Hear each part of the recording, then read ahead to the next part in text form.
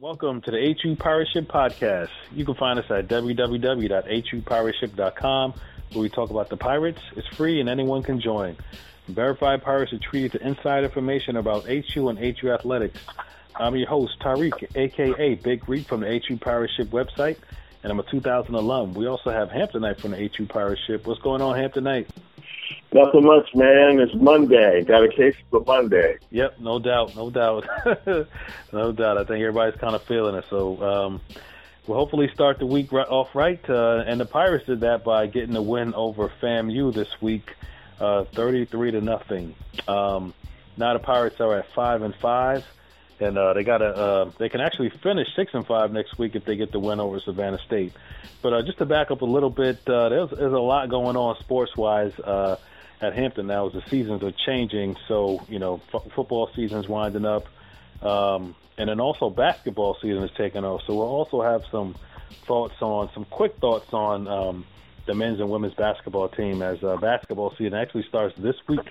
But now as football season is winding down, one of these next shows will really dive deep into the basketball teams and just give some thoughts on what we think they can be and what they're looking like this year. But we still have a football season to wrap up. So, like we said, this week the team beat FAMU with a shutout win, 33-0. So, as always, we'll go through the good, the bad, and some of the other things in between. So, it was a pretty good game by the Pirates. Wasn't exciting. It was a dominating performance. A dominating performance by the defense. Most notably, they held FAMU to 168 yards of total offense. They averaged 2.8 yards per play. Miles Grooms got back on track. He had 4 tackles for loss, 1 sack, a bunch of quarterback hits. So he was back to his disruptive self. And then Jackson George, I watched the broadcast, and he was all over the place. So he was making just big hits, big tackles. He was a player this week. So happy to have him back this week to help the defense continue that strong performance. Also, the running game was was dominant. Best game we've had all year rushing the ball. So Dwayne Garrett, he had 20 carries for 158 yards, and then Christopher Dukes had 12 carries for 99 yards. So a lot of room, a lot of big runs, and they just dominated the line of scrimmage and took it to FAMU. Passing game had some struggles, but the running game, when it's dominant, they never even tried to get that on track, which is a good thing to see. Other good, the team reacted well to the suspensions. So to have a shutout win after, the controversy of the previous week, 4 starters being suspended, shows that, Maynard has his pulse his finger on the pulse of the team, and he's pulling the right strings to get those guys to pay attention to what he's trying to communicate to those guys. So they reacted well, which is a good sign. And also, maybe one of the best signs of the week, we actually had a tight end who caught a touchdown pass. So Kentrell Richard had a touchdown catch and a touchdown pass, a reception from Watford, if I'm not mistaken. So good signs there to actually use the tight end for once. That's all my good, Hamptonite. Did I leave out anything, man? Oh, no, you did not. I'll just kind of piggyback on a few things that you said. I do think that with the suspensions that Maynard put on the 4 players, it goes to show to, I would say, prospective transfers and want to come into the program that this is not a way station. This is not a destination island if you just want to just lollygag and just so you can get playing time. Coach Connell Maynard is disciplinarian. He's a football coach, and he cares about these students. And he is teaching these young men a lesson that whatever transpired, that you just cannot expect to be able to do these things at this university. And I applaud him and his staff for that. As far as the game is concerned, we did see Jarrell Antoine pass for two touchdowns. And, of course, this is the first time we've seen Dwayne Garrett and Christopher Dukes gain, I would say, that's over 160 yards. 200 and well over 200 yards in rushing. And, we just haven't seen that. Now, granted, the opponent for the A&M University probably one of the worst teams in FCS. I just think that we finally showed what our offense is capable of. And I'm extremely happy to see a tight end catch a touchdown pass. I mean, that was a dimension we have not seen throughout the offense, all year. And I was waiting for it to come out, and I'm glad it did come out against Florida A&M. And, hopefully going into next year, the tight end will become more of a piece for the offense, because if you think about it, the tight end is the closest player to the quarterback that is out running routes. So it's a good crutch for a young quarterback who will probably need some sort of help. But that's pretty much it. Oh, and I would like to add that Miles Brooms, 4 tackles for a loss and 1 sack, that is outstanding. And I know he is an NFL prospect. And, that just looks good on film. It just looks good for a scout. I'm sure that there are a few scouts that, if they were not watching in person, they did catch the broadcast. So, no, I think that's pretty much all that we could expect. And that's all that I could say for the game. Yep, sounds good, man. Just one other thing about those tight ends is, the tight ends actually look good. A lot of times, we have glorified wide receivers who are tight ends, undersized, 200 pounds, but we actually have legitimate tight ends. So, one of these years we're really going to get them involved. So hopefully this will be the start of that and something to take into next season. Good game, 33-0, hard to argue with much there. So the bad, I don't have anything worth complaining about. You anything to add, Ham, tonight? No, no, not at all. That was probably the first complete game that Coach Maynor has coached. I would say we did beat shut out Delaware State last year.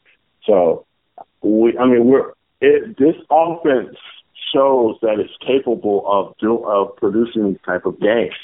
And I think that we see glimpses of what Connell Maynor can do for this program. But, we just have to get more of his players in. He has to get, I wouldn't say his players, but we have to get the right players to fit that system. I'm not saying that they do not.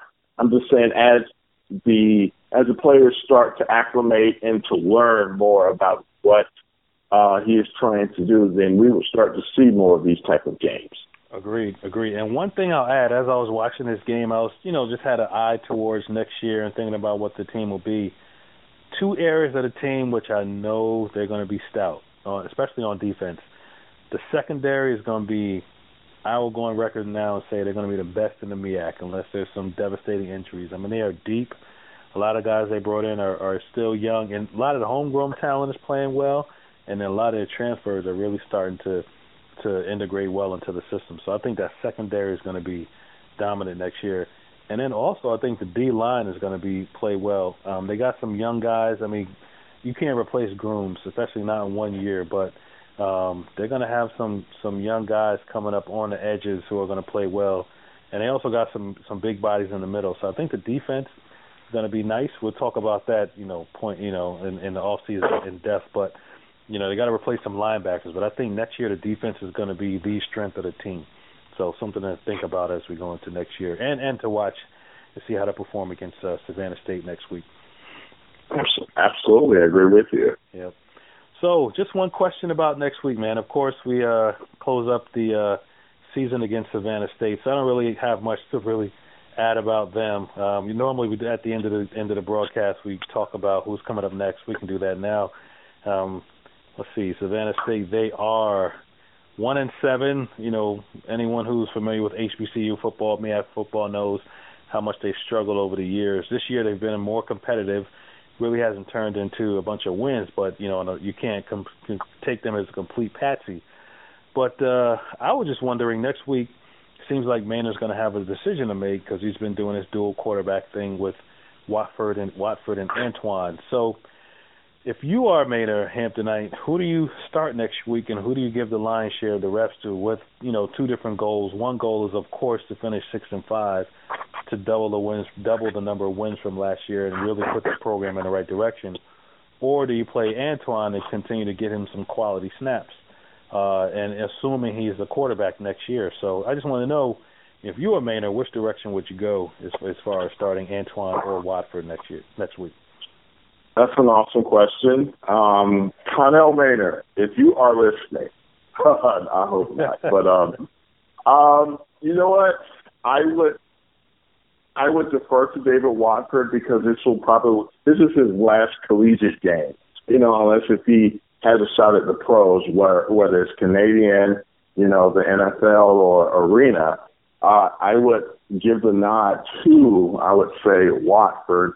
But this is Savannah State, and I do not want to throw mud on the program. But if we play the way that we played against Florida A&M, then you could play Jarrell Antoine for a couple of quarters as well. And heck, we could see that freshman quarterback Wesley Wolfel. He's I think 6'3", and he has a cannon of an arm, and he's pretty mobile.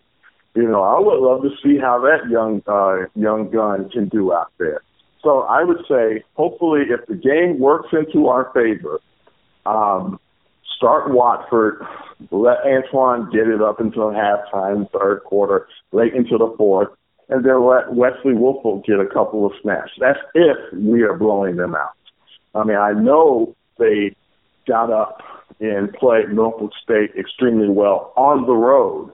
Now, I know if they take that type of attitude towards their last home game against the Pirates, then we will be in for, I would say, a dog fight. But I would still start Wofford and let Antoine play intermittently. Yep, agreed. That's a good strategy, and I hope it gets to that. But I'm starting Wofford, and I'm trying to get the biggest lead possible. And I'm trying to blow them out, and I'm trying to end the year on a good note, on an upswing. So hopefully it's real ugly midway third quarter and let just Antoine ride it out. Now the other guy, the third string, he's a freshman, right? So he may be trying to redshirt him. If he hasn't seen the field, they may still be able to redshirt him, correct? I'm not sure. I have no idea on the whole NCAA redshirting policy. I mean, if he is redshirted, no, you don't play him. But if he's just a freshman, then, let him get in there. Let him take a little blood on that football field, Yeah. And plus it's Savannah State. I would love to just put him up against Savannah State. It's not like he's going up against South Carolina State or A&T. Right. But, we don't even know if the kid will make the Traveling squad. So yeah, that's true. Yeah. So I at least want to just see Watford put the hammer down and get a big win next week. So let's hope that happens. Cool, man. So let's hope for the 6-5 finish. I'm expecting that. I think everyone is on the road as Pirates travel to Savannah State next week. The MEAC season is winding down, so we can go through the MEAC scoreboard. Some interesting games from this week. Bethune-Cookman beat Florida. They beat Morgan State 38-14. I heard at the end of that game, Morgan State coach was upset, felt Bethune was running up the score because Bethune is trying to get some style points for the at-large committee of the playoffs. Which, hey, if that's what they were doing, I can't blame them. So they're trying to win big and make a name for themselves. So they did that to Morgan State this week. North Carolina Central, they may be doing some of the same thing as well, although I don't think they're really prepared for an at-large bid, but they beat Delaware State 43-10. Norfolk State struggled against Savannah State, which I thought they would for some reason, because it's Norfolk State. They don't score points except against us. So I figured they would struggle against Savannah State, and they did. And the game of the week was North Carolina A&T beat South Carolina State 9-6. South Carolina State, they pretty much dominated most of the game, defensive battle, and they tried a fake punt at the end of the game, which failed, which allowed North Carolina A&T to seal a victory. So they actually kind of helped them out on that one. And Stony Brook, Howard lost to Stony Brook 9-14. Pretty competitive game, more than I thought it would be. Hey, good effort by Howard over the CAA team. So that's the scoreboard. Any other thoughts on any of these games, Hamptonite?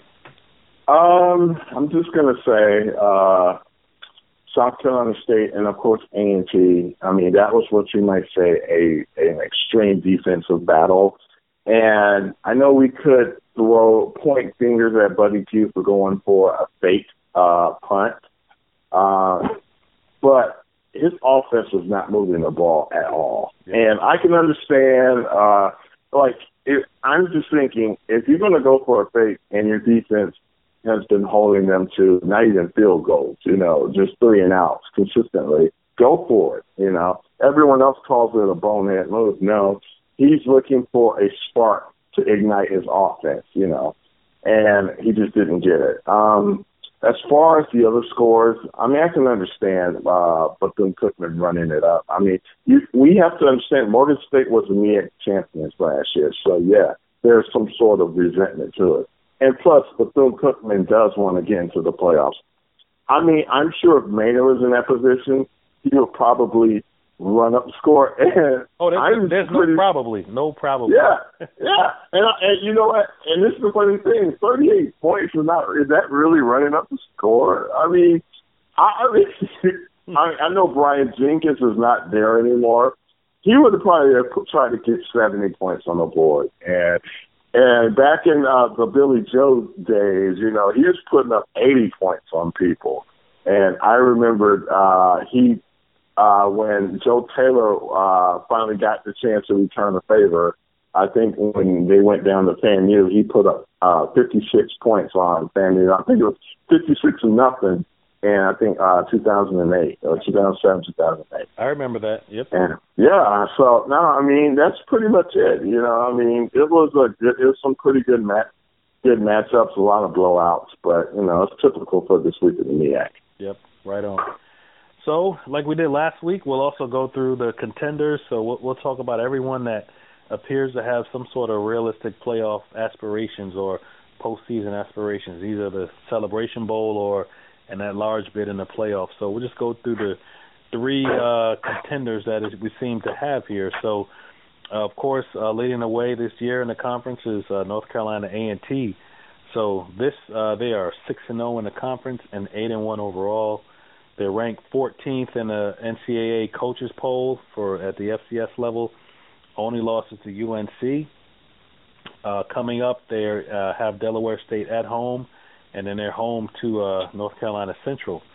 So, Delaware State, they should win that game comfortably, And the North Carolina Central game, that's going to be a toss-up. I mean, that game will go either way. So that'll be a nice a challenge for them as they try and seal the MEAC title. But if they win both their games, they'll be off to the Celebration Bowl.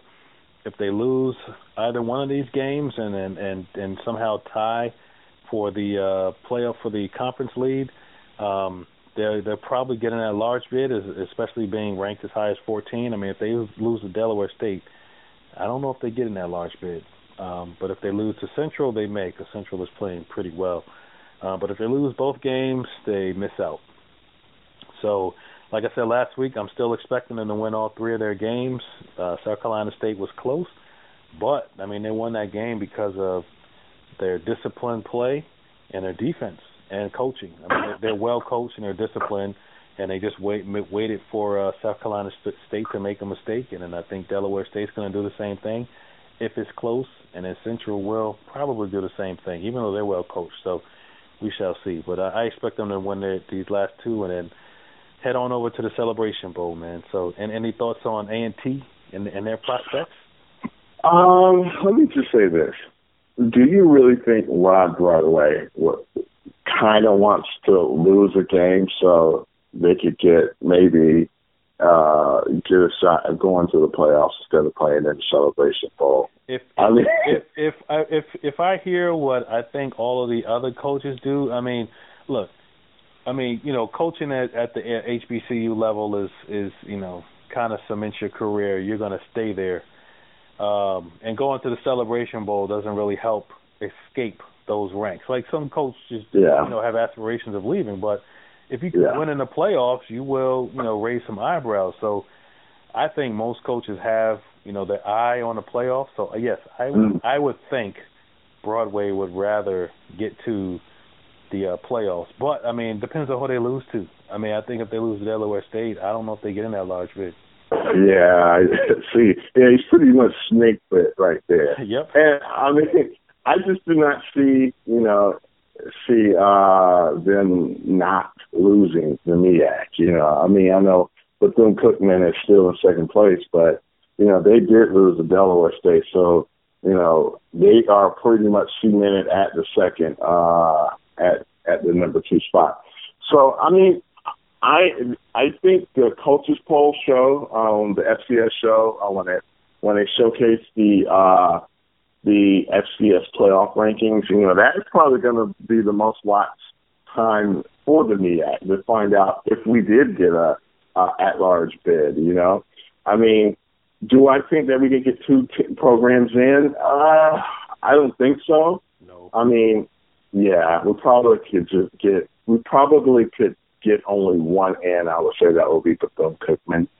And I'm just, I would hope to see them in there. And I'm sure there will be a time where the MEAC will probably win a playoff game. And, I mean, we could talk about that for ad nauseum, about, why we lose these games, continuously lose these games. But we will. We will during the offseason. Yeah, we will during the offseason, and I think that's something that's just, we can take. I mean, you can have, I would say, a philosophical conversation on that, and there's been a scholarly article written on that already, so I would love to bring that up when that time comes. But, as far as the standings are concerned, A&T is probably going to go to the Celebration Bowl. They'll probably either play Grambling State, who I think is like the number 1 team, I think, in that division. I think they're pretty much going to win the slack. And, hopefully Bethune will probably get in that large bid. They'll probably be on the road and play another program, and hopefully they'll be successful this year. That's pretty much it. Yep, that's it. But, miracles do happen, so let's talk a little bit about Bethune's schedule here. Actually, they're ranked 23rd this week in the NCAA Coaches Bowl, so that's pretty good to be ranked in the top 25.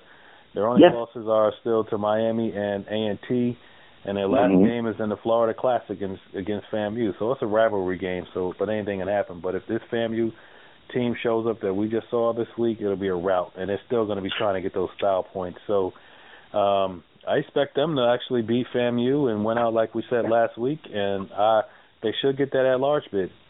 I think they're as talented as just about any FCS team they'll face in the playoffs. But it's that discipline, man. That's what will shock them, in the fact that they seem a little bit skittish to throw the ball. But if they actually throw the ball like they can, I've seen them do, and play discipline, they'll have a good shot against anybody because they're physical. Then they can match up physically against anybody. Okay, well, see, and that's the thing, I mean, we talk about this a lot. They are physical. Physicality is a big component in this game. But if you have a problem throwing a football and run, and the defense is going to load up that box consistently. And their starting quarterback, I think, is not even 6 feet tall. I mean, he's not J.J. Williamson small, but he is a small guy, and he has trouble finding throwing lanes. So that will be a serious problem if he's playing, I would say, top-ranked FCS talent. That would be something to exploit.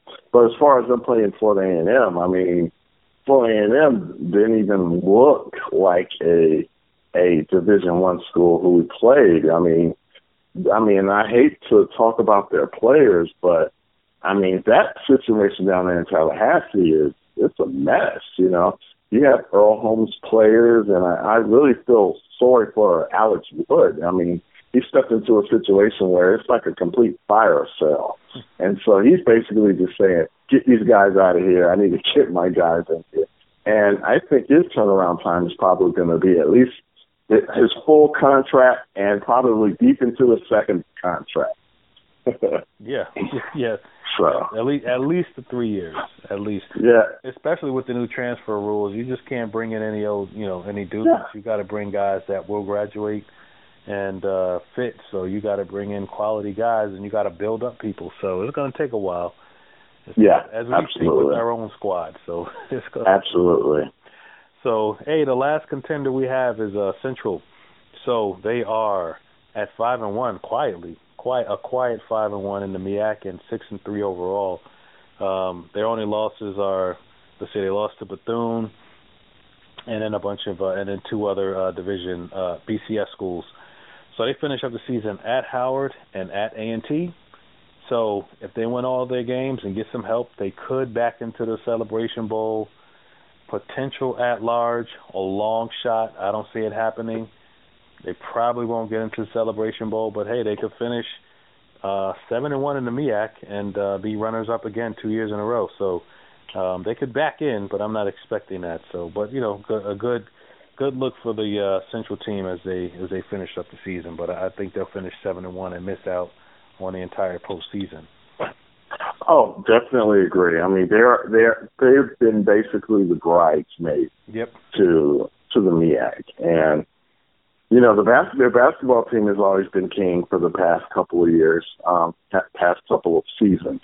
I just don't see them, you know, winning the MEAC or getting an at-large bid. Basically, next week will be their last week. Agreed. Yep.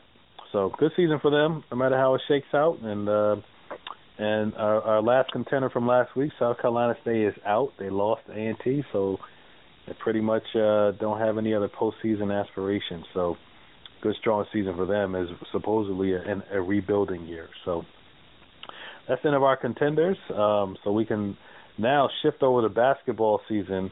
I won't get too in-depth with that, but basketball season does start this week quietly. For the ladies, the women, they play this week at Iowa State in Ames, Iowa this Friday. So I think they're a Big Ten team, so they should be streaming this game. You can pick it up online and see what the Pirates look like. Junior guard Malia Tate DeFreitas, MEAC season preseason player of the year. Senior guard Ryan Jordan, she's a third-team preseason All-MEAC selection. And a team by the MEAC sports information directors were picked to finish second in the MEAC, and they got 10 first-place votes. So they're right up there. They're not going to win, or they're not predicted to win, but I wouldn't be surprised if they did. I think they're going to be strong defensively, as they normally are. They're going to be able to score some points when they need to, but I think the thing that's going to slow them down this year is their size. So they don't have a lot of post presence, it appears, this year. So I think they're going to struggle a little bit in the post and defensively and with rebounds. So, but you know, we'll dive into a little bit deeper. But just looking at the roster, they're going to have some depth, some size issues. But they'll be competitive, and they'll probably get some out of conference wins like they normally do, and be strong finishers in the MEAC. So, and any thoughts on our ladies? You know what? I think it's pretty much disrespectful. I mean, and I hate to sound arrogant about our women's team, but they have pretty much proven that they could hang with any team, especially in the MEAC. And I think that the second place prediction is, I mean, I could live with it, but I am not happy with it. I do notice that they did lose out on some height. You know, there was a particular recruit that was supposed to come in, and she was supposed to add depth, or actually she was going to add size to the actual lineup, and she's not on the roster. I'm sure that there is a reason why she probably didn't qualify for the university, but I think had she been on the roster, we would have gotten the first place vote. But, you know, a vote is a vote, and, you know, you have to actually go out there and play. So I got a lot of faith in David Six. I think he probably have to go back to what he's normally good, what his team normally does. They play small ball, small defensive ball, and it's pretty much hell on it for any of the opponents, because they're just relentless. You know, it reminds me of that Nolan Richardson 40 minutes of hell defense that he had in Arkansas. So I just think that that this team probably would be, I would say, a team that will somewhat sneak up on people, even though I know they have them at a second place vote. But people are not expecting a lot out of this team, and I'll be pleasantly surprised to see Hampton already in first place. I would say at least about 4 games, like towards the end of the season, already wrapped up the conference. Yeah, agreed. It wouldn't shock me. I mean, even though teams in a conference are have seen what 6 has to offer, once you really hit the court and play against that style of defense that they play, I mean, it takes a while to get used to it. We've seen, big-time programs struggle with it early on or throughout the entire game, and then I still think the MEAC teams will struggle with it as well. So look for them to challenge and be there at the end and overcome some of those deficiencies as they work on some of their other things that they will do well. But also this week, the men start their season. They start at Winthrop, in Rock Hill, South Carolina next Saturday. So Quentin Chivas, he was selected to the first team preseason MEAC list at the small forward position. Brian Darden got second team guard. Javon Presley, third team center. And then they were also picked to finish second in the MEAC behind North Carolina Central, and they got 9 first-place votes. 2 big losses this year.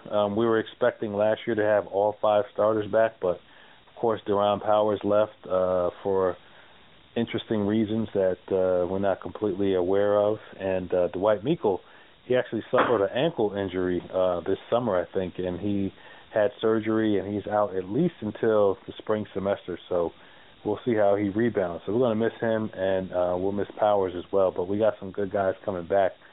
So I'm not really sure what to make of the team. They have a really tough opening schedule, so they're basically going to be on the West Coast for much of the season. I think they'll be strong in the MEAC, but we want to see them play a whole season strong, and they haven't done that under Joyner yet, and I want to see that this year. This will be a good test because they got the guys to do it. So, I expect for them to challenge, but we just need to see them do it because they have the talent. And apparently they got some young freshmen in place where they're really excited. Got some freshmen at 6'9", and with some size, skills, and talent, which we don't normally get at the freshman guys, big freshman men who can actually play. So apparently we have that, and we'll go into that a little bit later in a couple of weeks. But they should be competitive, got some depth, young talent, old talent. I'm expecting them to compete. So any thoughts on the men's team this year? Absolutely. And I found the name of that person, Taylor Pate. She's a 6'5" centerpiece that Coach Six recruited. Obviously, she is not on the roster, and but I'm sure that hopefully, she'll be on there second semester. But as far as the men is concerned, I mean, just going through our schedule for the first 10 games, we have Winthrop. I mean, I'm not saying that that's a difficult program, but you see Northern Arizona, SMU, Colorado. I mean, these are some pretty. I mean, these are I would say are winnable games, but it's going to be tough. Yes. But when we look at our roster, though, we have some really good recruits that I am extremely excited about. There is one in particular, Trevon Barnes. He's a 6'9", 200-pound forward out of Lafayette, Alabama. Seen him play a few times. I would consider him. He has some hops. He's a good dunker, but I do think that he probably would need to work on, his overall game. He is a small forward. And you rarely see that height for somebody who could play a small forward in the MEAC. Normally the player, if he's 6'9", he's like a power forward, or sometimes he's a center. But I do think that Buck Joyner right. got a gem. Buck Joyner got a gem in Trevon Barnes. As far as the lineup is concerned, Dwight Meikle being out, it is a problem. but we did play a good portion of the season without him. So I'm sure that the players know how to adjust to his absence. With Deron Powers, that was I would say, significant part of our offense. He was a guard. But if you look at our roster, we have 1, 2, 3, 4, 5, 6, 7, 8 guards on the roster. So I'm sure that there is a guard that's suitable enough to step in, and run Bucks offense. And you never know. Hopefully there's a guy just as good, or if not better than Deron, that is on the roster already. So I'm sure that the coaching staff is not worried about it. They pretty much have their guys in play, and I'm excited about what the possibilities are. And I do agree, a second place finish is probably on point with what the SIDs are saying, and you just got to see how it plays out. Yep, agreed. The more interesting part about this is that Central has picked to win at least the regular season title, but they've got they're going to have, I think, 5 new starters, if I'm not mistaken. So their first place finish or predicted finish is completely on the strength of Moten and his coaching and his coaching skills, not on the talent. So that's very interesting to see how we can overcome that supposed deficit, because Moten is a great coach. But that's interesting that I think that ranking is strictly off his coaching acumen. So we'll see how we compete against those guys and against the rest of the MEAC. But it should be an interesting year for the Pirates. Absolutely. Yep, indeed.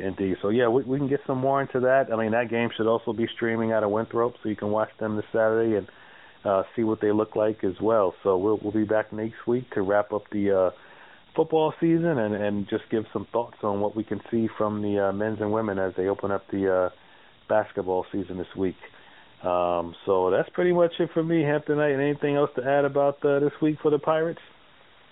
No, pretty much. That's pretty much it. I'm just expecting, I would predict the score for Hampton and Savannah State. I would say Hampton wins. I say this is their last game. I'm talking about Savannah State. They played Norfolk State pretty close. I would say it'll be closer than what we thought. So I would say Hampton wins 24-17. But it could be 42-0, but I'm hoping that it's more 42-0. Yeah, me too. If Savannah State scores, it's probably going to be special teams. Absolutely. Yep. So we should dominate defensively, and offense should take care, and that's what I'm looking forward to. So, hey, thanks a lot, man, and we'll be back online next week. Go Pirates. Go Pirates.